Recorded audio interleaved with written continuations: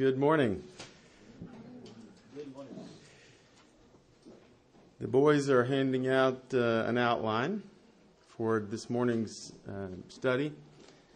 And this is a new chapter in our study of the doctrine of the church, the doctrine of Scripture. And it is about the Trinity. God in three persons, the Trinity. And the question that our teacher asks is, how can God be three persons, yet one God? It's one page. There is another page, but I'm not giving it to you yet. Dr. Grudem teaches this series in 4 hours. And so I haven't decided quite if I'll go into the detail that he does, but it will be several lessons at least. So I didn't bother you with the second page of the outline yet. But you can get that outline online. This outline is straight word for word from what he did. I have a teaching outline that I have my embellishments and details, but we're going to roughly go over this outline. Here's the thesis statement. And there is one God and only one God. The one and only God eternally exists as three persons, Father, Son, and Holy Spirit. Each of these three persons is fully God. And so we're going to take a number of lessons, the Lord willing, going through that very basic statement of Christian belief and explain each one in detail. And also, we're going to talk about what it's not, because there are lots of wrong ideas, both inside Christianity and outside Christianity, as it has to do with this doctrine of the Trinity. It's a difficult subject to explain, and not just from my perspective, but from everyone that I have studied, including Dr. Grudem. It's difficult of explanation. And one of the reasons that it's difficult is because to some degree, it's a mystery. And so I thought we would talk a little bit about a mystery. What is a mystery? Well, a mystery is something that is hidden, at least partially hidden. It may be something that is unclear in our thinking, in our reasoning. A mystery is something that is perhaps known to one person or one party and not fully known to the other. So there are several mysteries that God gives us, and He calls it that. So if you want to do a very interesting word study all on its own, study the word mystery as it's revealed to us in God's Word. Now, there is one important thing about mystery, is that it's not just a cop-out. That is, we could say anything we don't understand, we could just say it's a mystery. And sometimes people say that and they imply, well, don't try to understand it because you can't understand it. Well, that's not what I'm saying. Because God has also said that He has revealed to us mysteries. And some of the mysteries that have been revealed to us are revealed to us in Christ Jesus. So that things that were previously hidden have now been made known. And God is making known to us in each of our individual lives deep things about God. And He says that He will make things known to us even as we seek Him. And so I would urge the families here to accept this challenge.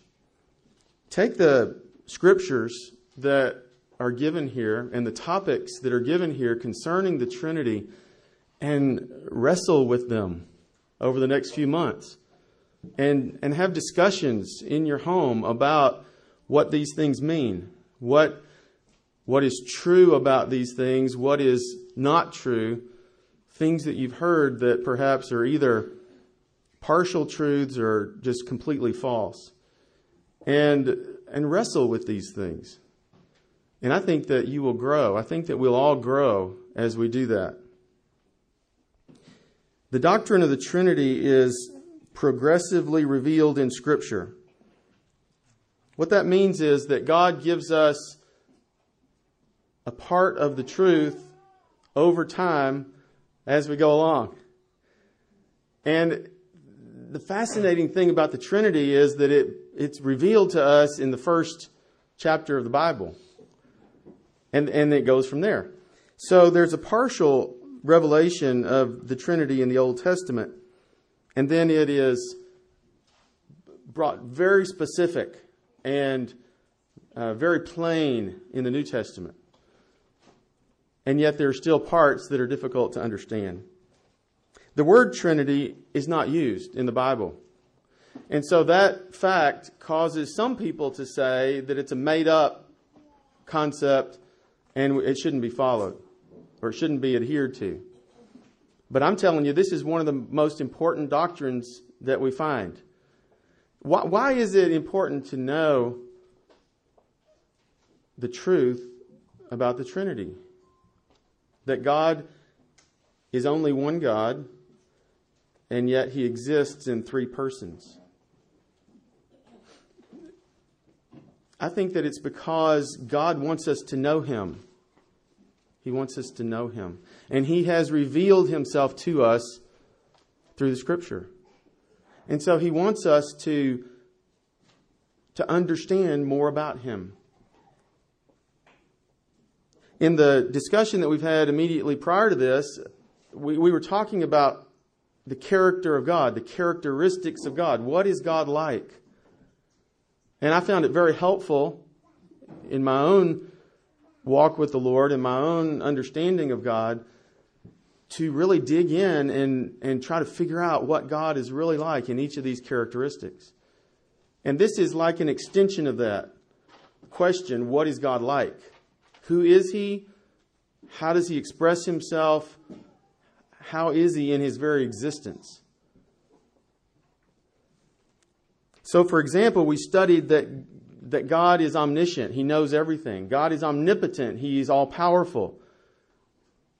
And all those things about God's goodness and God's mercy and God's grace and God's wisdom, all those things about God. And now we are coming to the full realization that each one of those characteristics applies fully to each person of the Trinity. So sometimes when we think about God and we use the word God, we normally or naturally think about God the Father.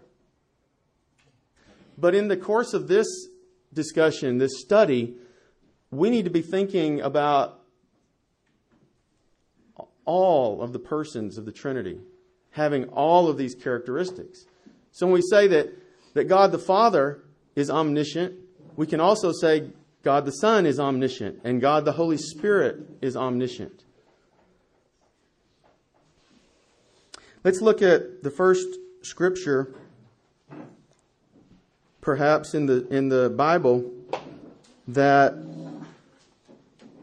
indicates that God is more than one person. Let's look at the word God found in Genesis 1:26. Actually, the word God appears even before that. Appears in the very first sentence of Genesis. And if you look at that, it's the same word as the one here. The reason I've chosen this scripture is that it goes further. It goes a little bit further. So when we look at the word God, in the beginning, God, what word is that? Elohim. Elohim. The very interesting thing about Elohim is that it's a plural form. So there is a singular form of this word. The root form is El. And we're probably all familiar with that. El. The name El is just God. God. And the primary form, or the primitive root they call it, is often combined with other words or other phrases to make a combination word. So, for example, I named my son Daniel. And that name has a meaning. And so the root word El is in that name. And that root word El means God. So then the question is, what does the rest of it mean when combined with El? Well, the word Dan means judge. And so the word Daniel, the name Daniel, means God is judge. Or the implication, God is my judge. And so you see the root word is singular, El. There's an expanded word, Eloah. And that also is singular. And that is used of God. A singular reference to God. But Elohim is plural. That means more than one. But the critical thing is that we have only one God. And so the mystery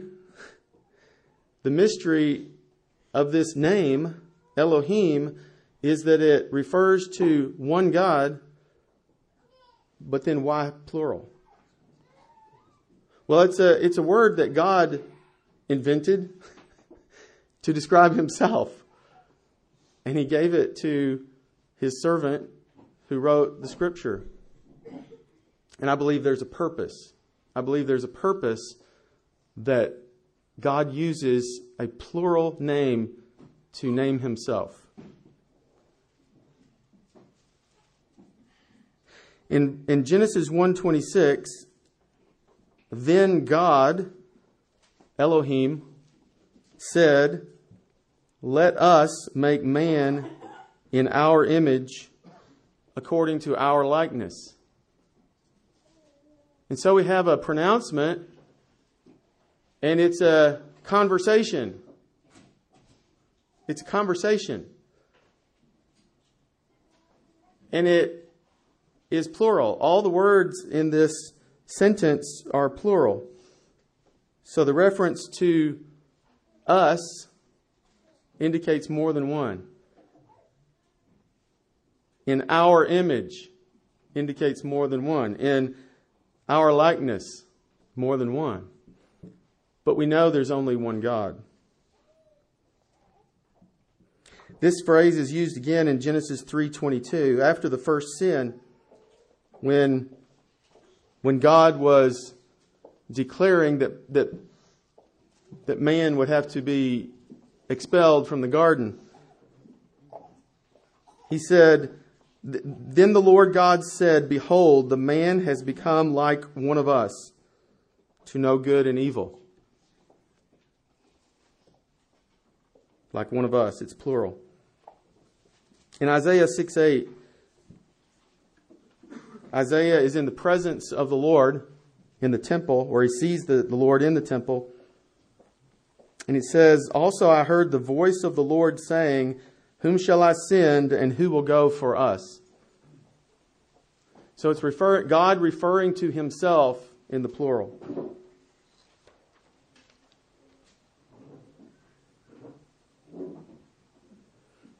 Psalm 45. And I'm going to go through several of the verses in this psalm, not the whole thing. In verse 1, "My heart overflows with the pleasing theme. I address my verses to the King."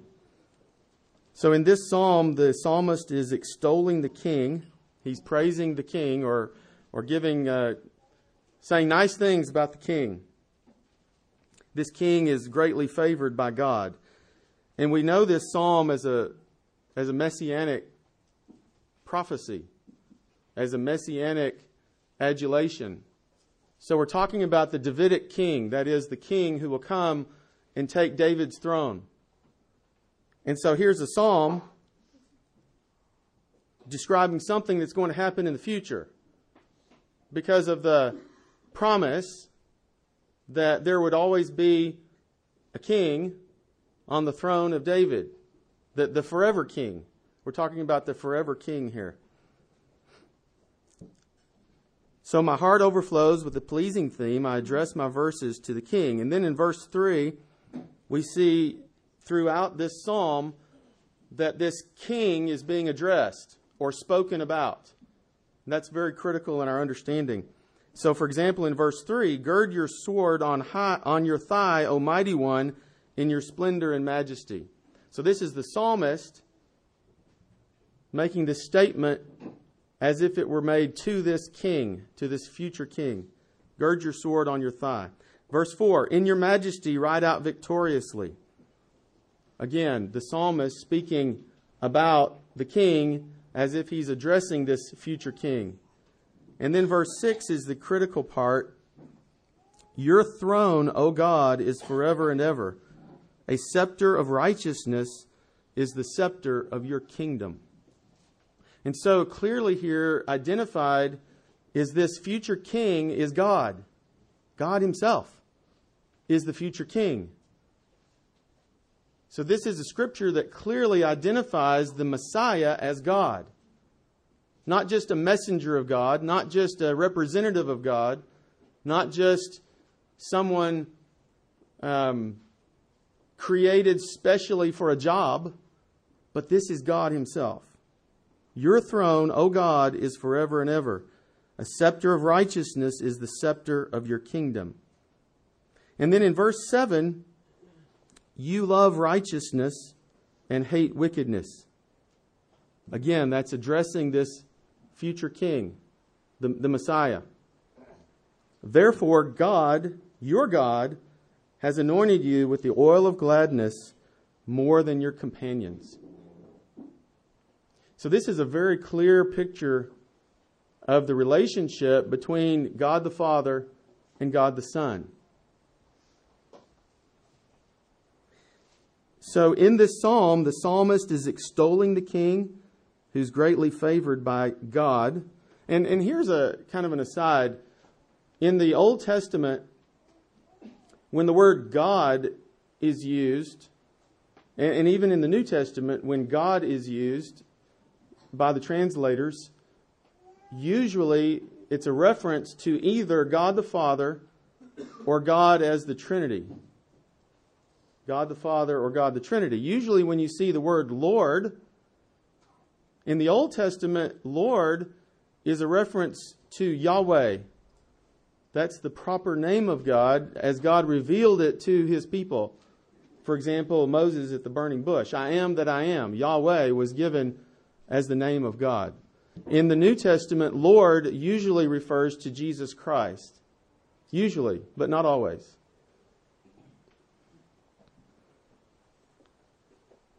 And sometimes we see the word translated Yahweh. Sometimes we see Elohim. Sometimes we see Lord as Adonai or Kyrios. And so there are distinctions that come in that, and we don't always get the full intent of the Scripture unless we go back and look at those names, at the words that are used. But what we do see in verse 6 is that both the person being addressed is called God.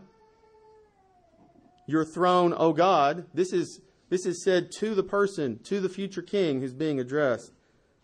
And the one, so that both the person being anointed is called God and the person doing the anointing is called God. And it's the same word. Same word. In both places, the name Elohim is used, obviously talking about two different persons. And some people have argued against that proposition. And they've said, well, no, the alternative argument is that no, both places they're talking about God the Father. But then I would say, well, what do you do with Hebrews chapter 1, verses 8, where it very clearly says what we're talking about? Let's look at Hebrews 1:8.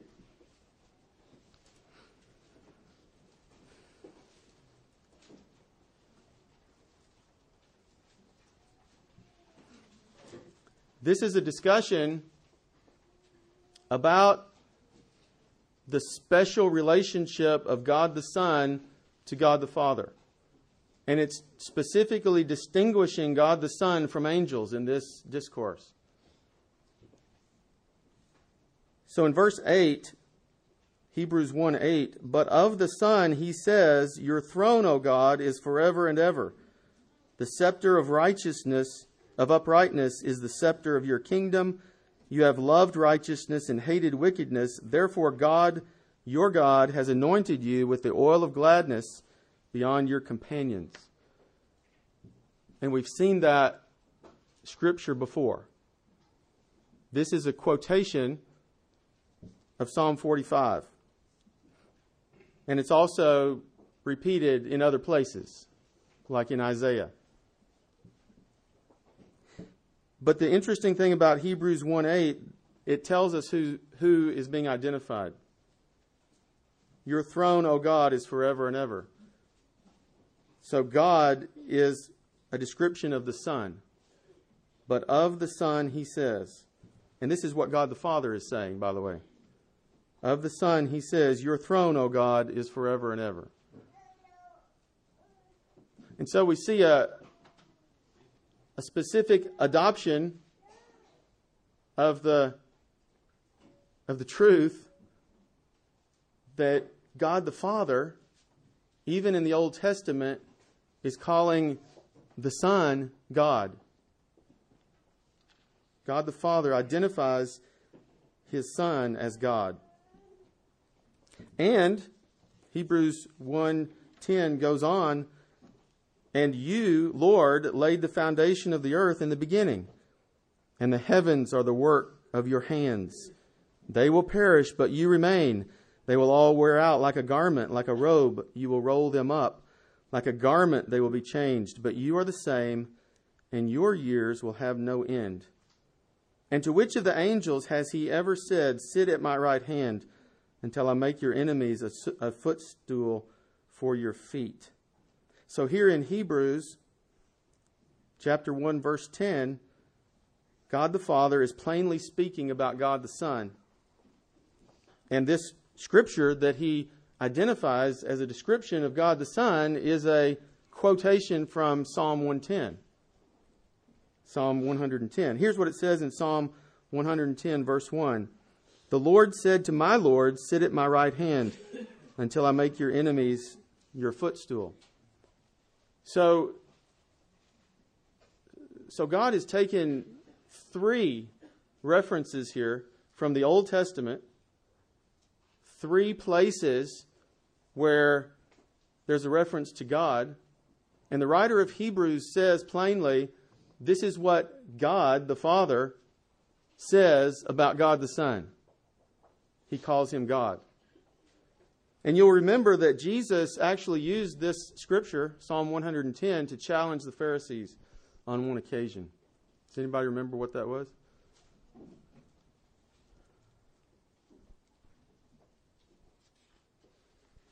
He was talking to the Pharisees. Let's look in Matthew 22:41.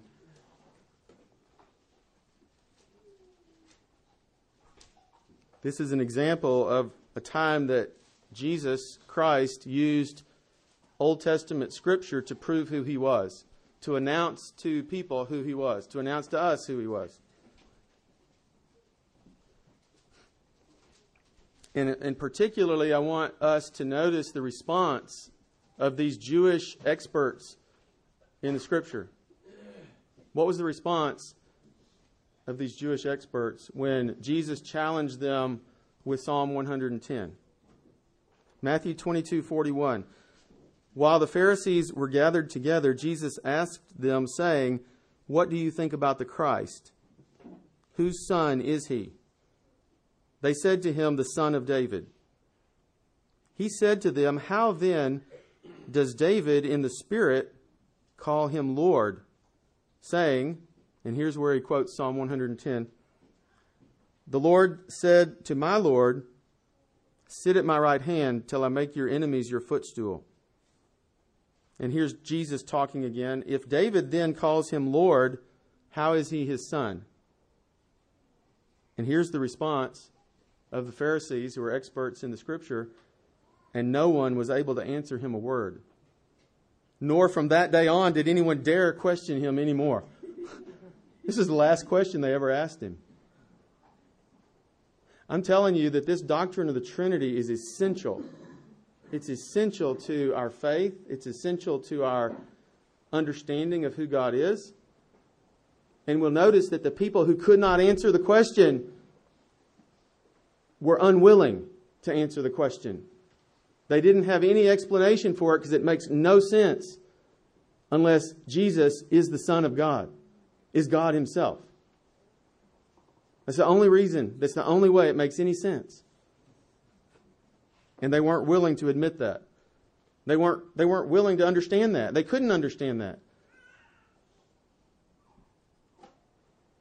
It's spiritually discerned. Jesus even says, David in the Spirit called Him Lord. Maybe even David didn't understand fully the word that God had given him to deliver prophetically through this psalm. But we do know that it was spiritually discerned, it was spiritually given. So even here, where the relationship between the Father and the Son is being beautifully given in a mysterious kind of message, we're told here that the Spirit, the Holy Spirit, is involved in delivering this message, in delivering the Word of God. The Holy Spirit enabled David to explain the truth of the relationship between God the Father and God the Son in his psalm. As he was out on the mountaintops just worshiping the Lord. Or maybe he was in his room at night in one of those times that he couldn't go to sleep. But the Spirit was speaking to him and through him.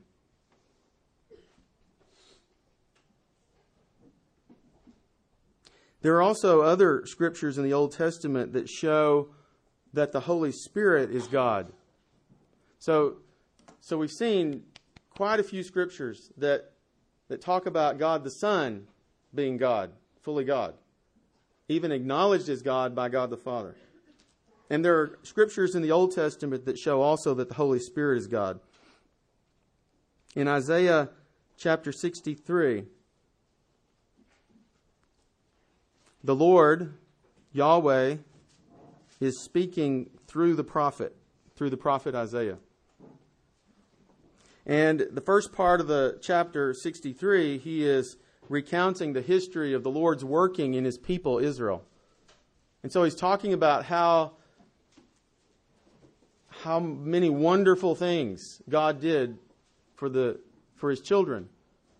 Amazing things, miraculous things.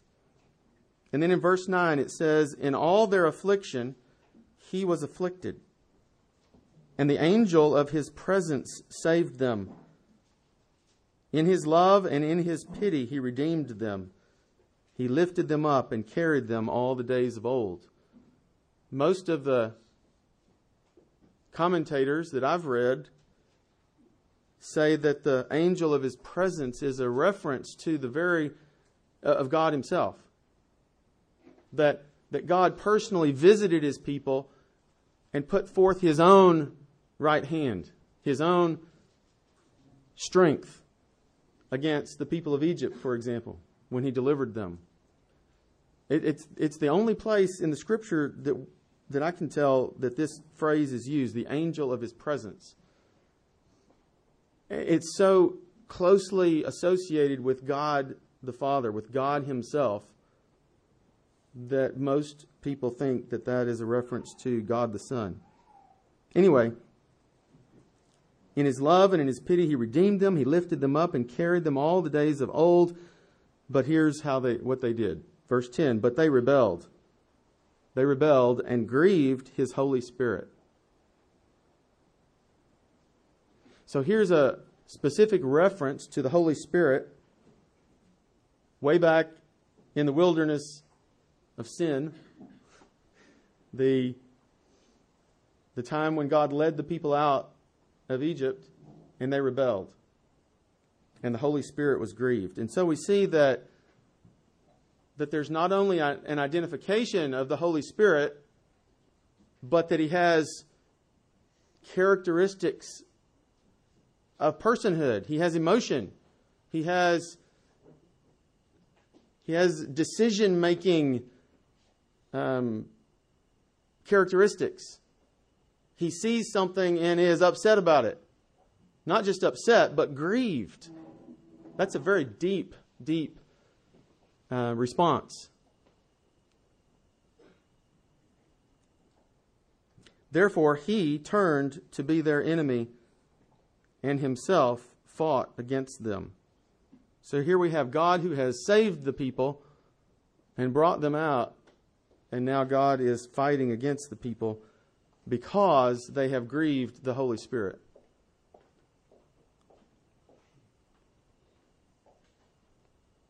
Then He remembered the days of old, of Moses and his people. Where is He who brought them up out of the sea with the shepherds of His flock? Where is He who put in the midst of them His Holy Spirit?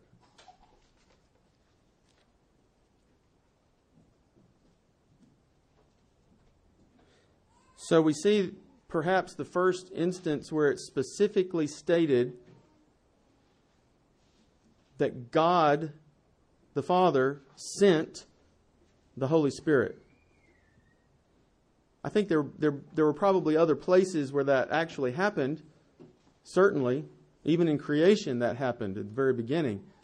But this is the basis for the idea that the Holy Spirit proceeds from the Father.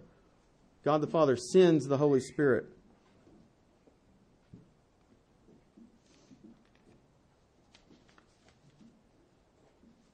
Let's look at Malachi 3.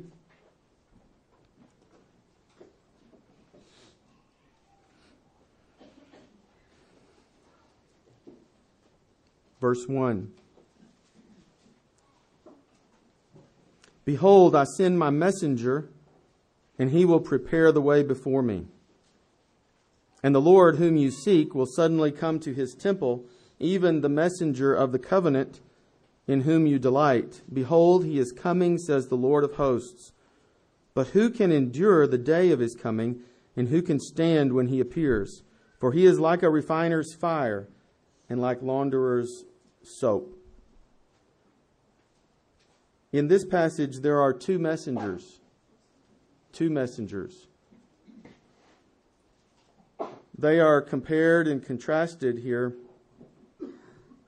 And the first messenger is revealed to be John the Baptist.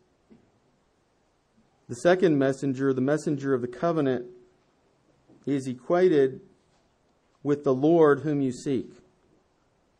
So the second messenger is the divine Lord Jesus Christ Himself. And He is coming to cleanse some and to judge and destroy others. So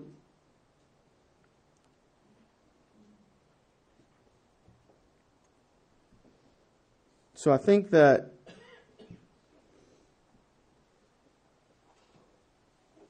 this is an example of God the Son being called the messenger of the covenant. And it also shows his role as judge and as redeemer.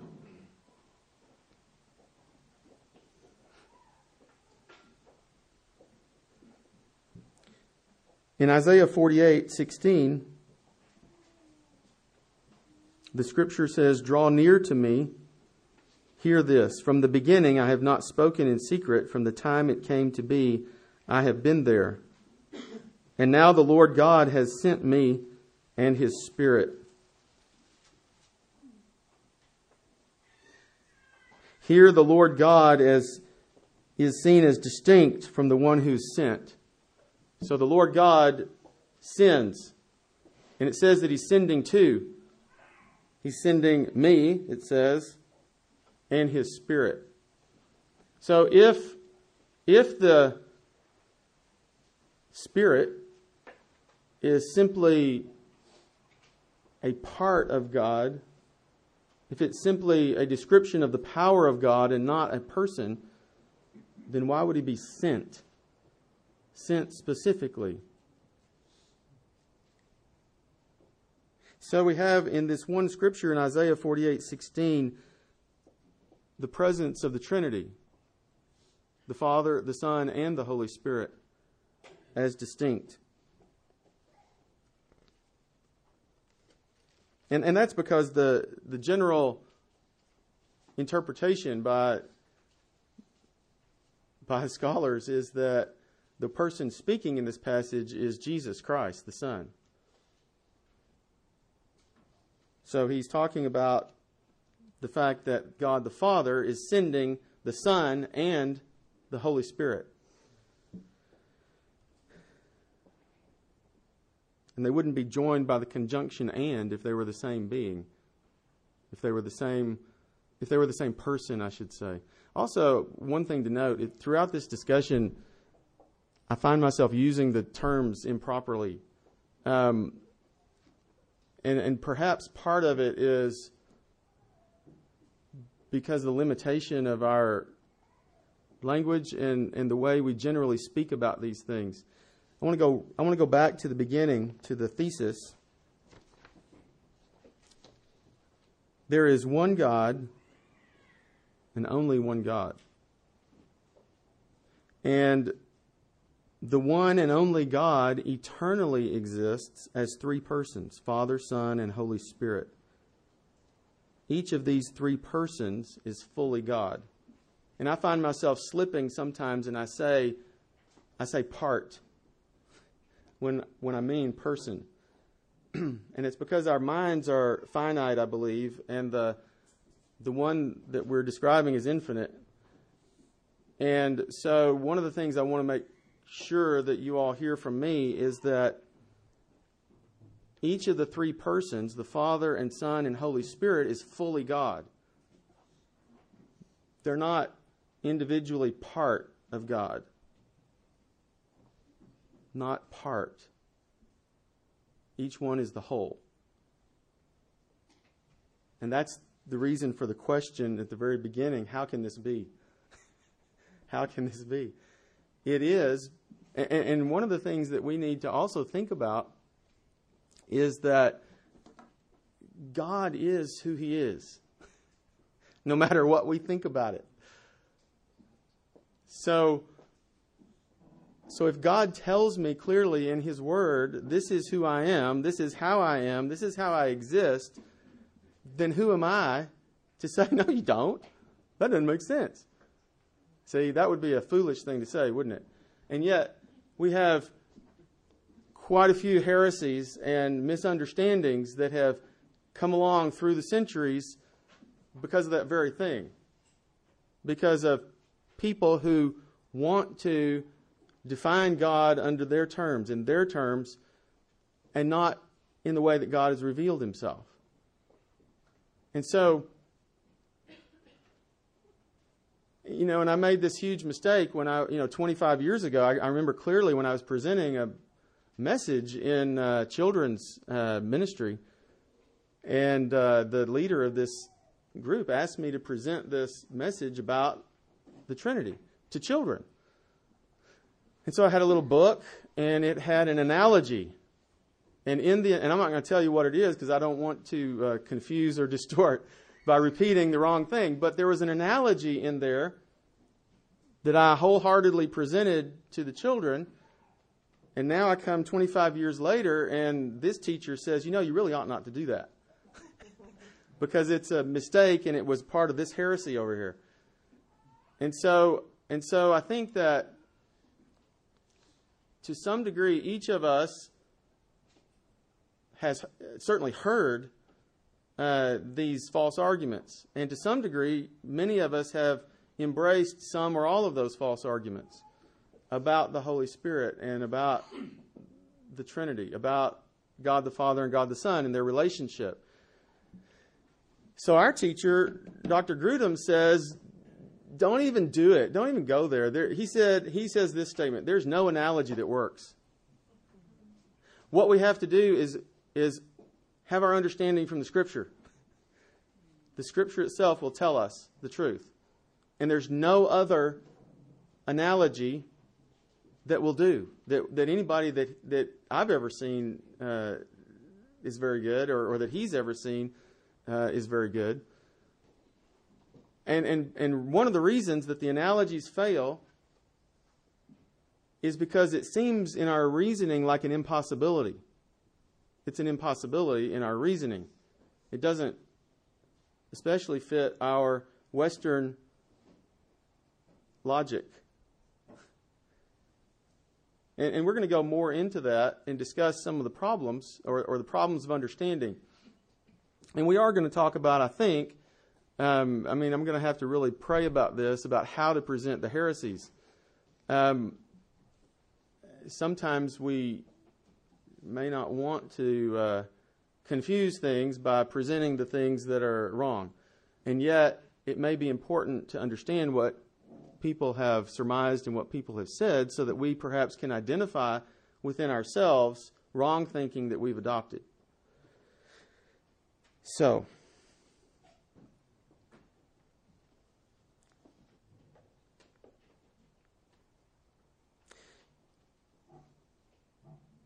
I think because it's a mystery, that doesn't mean that we shouldn't try to understand it. I think it means that we need God to understand it more. We need God's direction. We need God's Spirit in us as we read His Word to make it come to life in our hearts and in our minds. And we need to dig deeper. When there's something we don't understand about the Scripture, we shouldn't back away from it and say, oh, well, it'll all work out, I guess. I don't need to know that. No, we want to press forward. We want to go into it. We want to wrestle with these things and fill ourselves with the Scripture. And I'm telling you, there must be 1,000 Scriptures in this one lesson. This is a big topic. It's not obscure. I think we might make it obscure in our thinking because it's hard to deal with. But it is not obscure. There's lots of light that is shed on this topic. Let's briefly go in the few minutes we have left through some of the references about the Trinity in the New Testament. Because I want you to know that there is plentiful evidence in the New Testament that shows us that God has existed eternally as three persons. See, this wasn't just never mind. God has existed eternally as three persons, and there's lots of truth and lots of places. There are lots of places in the New Testament. Let's look at Matthew 3:16. This is a very well-known scene. It's visual to us. I also had the benefit of seeing this on a children's movie.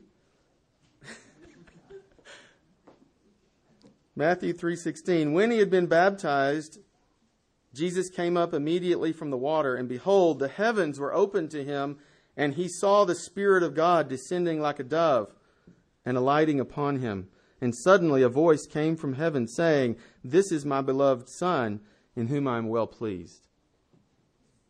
So, if you want to talk about something that's crystal clear, something that is like lightning striking in the history of mankind, this would be it.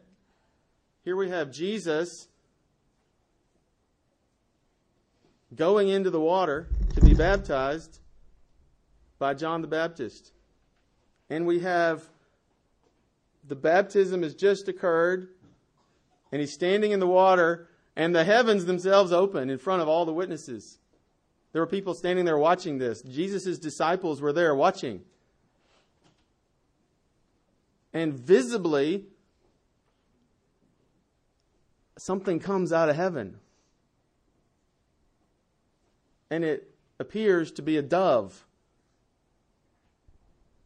So this dove comes straight out of the clouds that were opened up, and the dove sits on Jesus.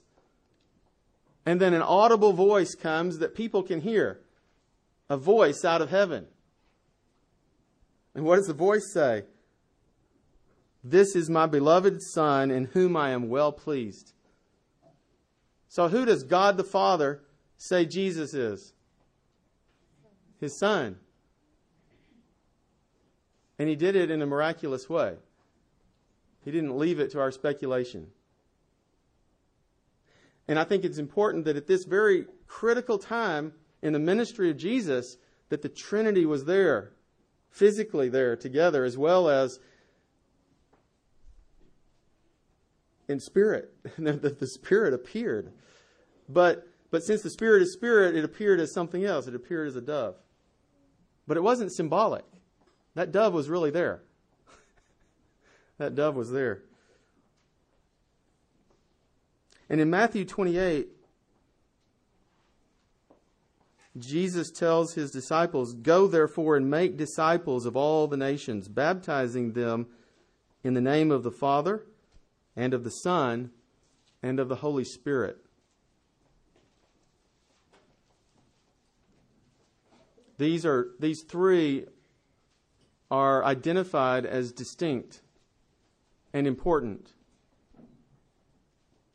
and all to be acknowledged. And how can you baptize someone into something that is not God? That would be sacrilege, wouldn't it? For example, if He had said, "Baptize them in the name of God the Father and the angels and the priests," or God the Father and the angels and the patriarchs, that would have been very wrong. That would have been against God. Because the very thing that is being done is a dedication and a show, a sign of the cleansing that is happening when we submit to God in baptism. We identify with God and we submit to Him, and we show that He is our Lord. And so to be baptized in some name other than God would be a sin. It would be wrong. And would Jesus have told His followers to baptize in a way that was wrong? No. Would He elevate, for example, the Holy Spirit as God if it were not God? No.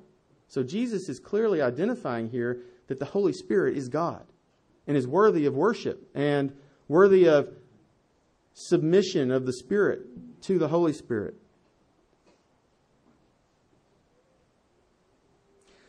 Another example where we find the Holy Spirit, Jesus Christ, and God the Father in the same pronouncement or the same scripture is in 1 Corinthians 12:4.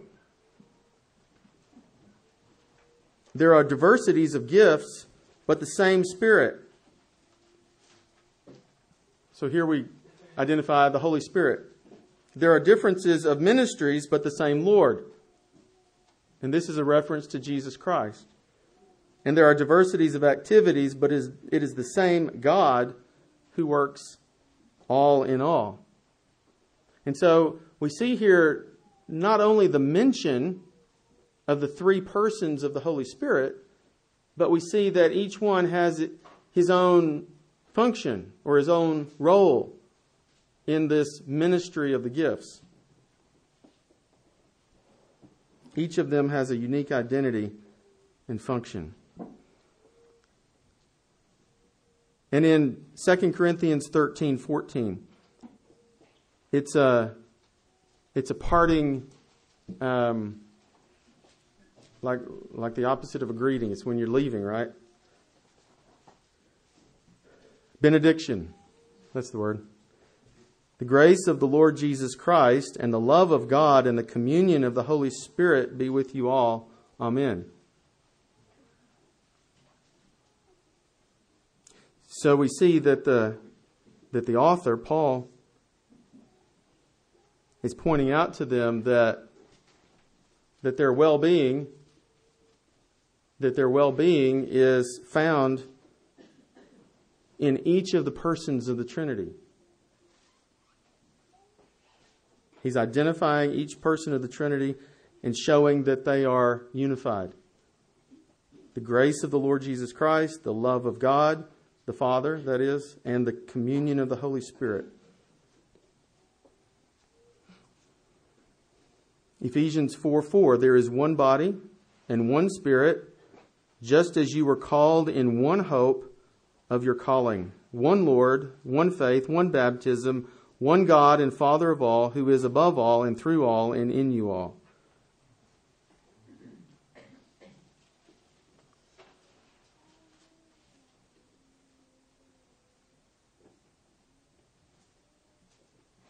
And finally, for this lesson in Jude 1:20, but you, beloved, building yourselves up on your most holy faith, praying in the Holy Spirit, keep yourselves in the love of God.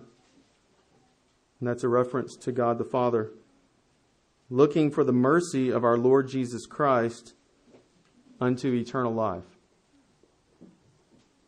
And so we see that this author is also pointing out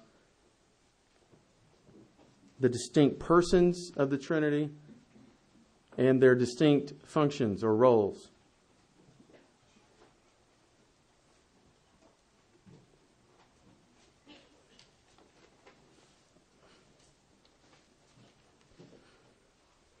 I think that we'll stop there for this morning.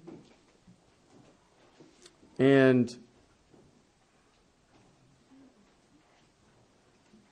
I would really encourage you all to search these scriptures and the other ones as you see further down the page to prepare for these discussions that we will have, the Lord willing, over the next few months. I think it's a joyous thing to think deeply about the truth of God and to challenge my own assumptions, to hear from other people.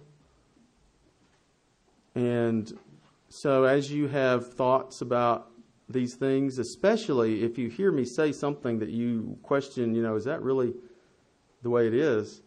Let me know. I've decided not to open this up to question and answer in this format because I'm not smart enough. But I do want to hear your input and your questions, and I'm sure you all are well read and have heard lots of great things, and I might be able to take some of those things and incorporate them into this series of teachings. Okay, let's pray.